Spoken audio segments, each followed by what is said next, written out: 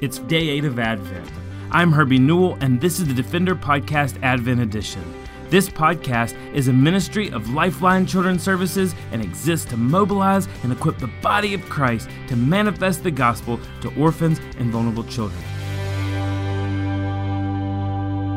This is day 8, the promise, and we are reminded from the prophet Micah in chapter 5, verses 2 through 5, where it says, "But you, O Bethlehem Ephrathah, you who are too little to be among the clans of Judah, from you shall come forth for me one who's to be ruler in Israel, whose coming forth is from of old, from ancient of days. Therefore he shall give them up until the time when she who is in labor has given birth. Then the rest of his brothers shall return to the people of Israel, and he shall stand and shepherd his flock in the strength of the Lord Yahweh, in the majesty of the name of the Lord Yahweh his God. And they shall dwell secure, for now he shall be great to the ends of the earth, and he shall be their peace, when the Assyrian comes into our land and treads in our palaces." After Esther's victory in Persia, the Romans took over Israel, and King Herod rebuilt Solomon's temple as his very own. The people who had been waiting for 400 years to hear from the Lord. They had been longing to hear from the prophets. They have heard everything the prophets promised, but they're still waiting for what is to come. The Bible doesn't give us any glimpse or insight into what these 400 years might have looked like, but we can imagine that the people felt deserted, lonely, and hopeless. We can imagine their response is the same as a small child who's been promised a trip to the zoo. The time between the promise and the fruition of the promise seems like an eternity. Oh, but God yet again interceded to rescue his people, this time with his ultimate plan of hope and promise. You see, God sends an angel to Zechariah. Zechariah was a priest in Judea. He and his wife Elizabeth loved and feared the Lord, but they were unable to have children of their own.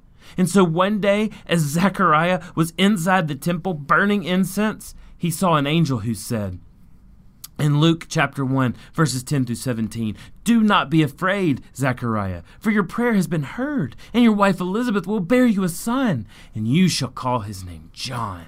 And you will have joy and gladness, and many will rejoice at his birth, for he will be great before the Lord, and he must not drink wine or strong drink, and he will be filled with the Holy Spirit, even from his mother's womb. And he will turn many of the children of Israel to the Lord their God, and he will go before him in the spirit and power of Elijah, to turn the hearts of the fathers to the children, and the disobedient to the wisdom of the just, to make ready for the Lord a people prepared." Oh, Zechariah, a priest, knew full well the scriptures of his fathers. He knew the prophecies of Isaiah, Jeremiah, Micah, and Malachi. He knew that God has promised a true rescue for his people.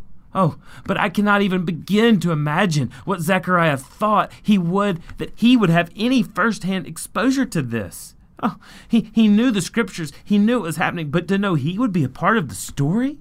But the angel Gabriel told him that his son John, who he was too old to have, who he was barren, so it should be impossible for he and Elizabeth to have. The angel Gabriel tells him, make ready for the Lord a people prepared. John would make ready for the Lord a people prepared. A son that should not be would make God's people ready for the coming of the Messiah. And this was the beginning of God's hope for rescue of his people. But guess what? Only Elizabeth and Zechariah knew. Zechariah was even not allowed to speak because he laughed at God's prophecy. So Zechariah wasn't even allowed to say or to speak. So he knew, but he couldn't tell. Luke even tells us that Elizabeth kept her pregnancy to herself for 5 months. Yet again, God was showing his heart for redemption through the family. He was creating a family for Zechariah and Elizabeth as a means of communicating his love with his people.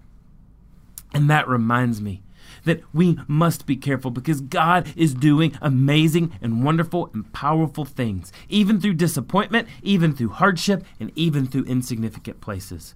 I remember in 2008, I went to Zaporizhia, Ukraine, and I went to a certain orphanage in Zaporizhia, and I remember seeing this beautiful dance line and singing from these girls in one of these orphanages. All of them were orphans, and all of them were singing. And Dave Wood, our international director, was with me, and at the end of this singing, they came and they brought this beautiful loaf of friendship bread to us with a vat of what appeared to be sugar in the middle. And I remember being the boss, being the one in charge, being the president of Lifeline. I got the privilege of taking the first piece of this beautiful bread and dipping it in this beautiful sugar. And being a native and someone who has gone to Eastern Europe a lot, I know that bread can sometimes be bitter. And so I took a lot of this sugar and I put it to my mouth only to figure out that this wasn't sugar, this was salt. And if my face and my countenance could not tell Dave that this was salt, I tried to mouth words, abort, abort, don't do it.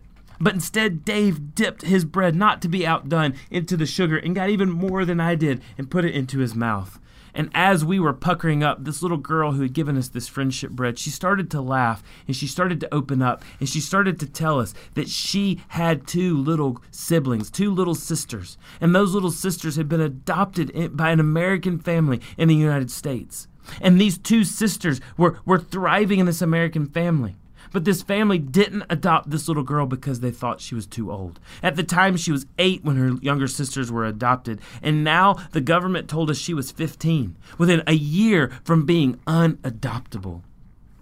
And she looked at Dave and I, and she actually looked a lot like Dave's oldest daughter, Katie. And she said, "I want a family. Will you provide a family? Will you find a family for me?" We went back to Alabama, and I knew just the family that would want a teenage daughter, and they lived in Huntsville, and I called them, and I remember their excitement about this opportunity, and they were all in. And so with excitement, I called Sasha back in Ukraine. I said, "Sasha, we found Katya, this little girl's name, a family." He goes and he tells the orphanage with great excitement, only to find out that this Katya's age had been reported wrong to us. Katya wasn't 15, she was 16, and by Ukrainian standards and American standards, she was too old to be adopted. Oh, I remember the hurt and the pain. It felt like, did we go through this for nothing? What was this? Did we meet Katya and go through all of this to try to find her a family for nothing? The truth of the matter is we went back in 2009 to Katya's orphanage, but Katya was already gone. She had already been released. To this day, I've never seen Katya. But you know what happened that day in Zaporizhia? You know what happened once we tried to find a family for Katya? You know what happened after the disappointment settled that we couldn't find Katya a family? The Lord birthed the idea of a ministry of unadopted, a ministry that would reach out to orphans and vulnerable children in their home countries, that would equip the local churches in these countries to care for orphans. And because of Katya's story, over 6,000 orphans have been touched through unadopted. Oh, you see, at times, beloved, we may think that things and moments in our lives are insignificant. We may see disappointment and hang our head, but we serve a God that makes those moments of disappointment, that makes those moments of insignificance greatly significant.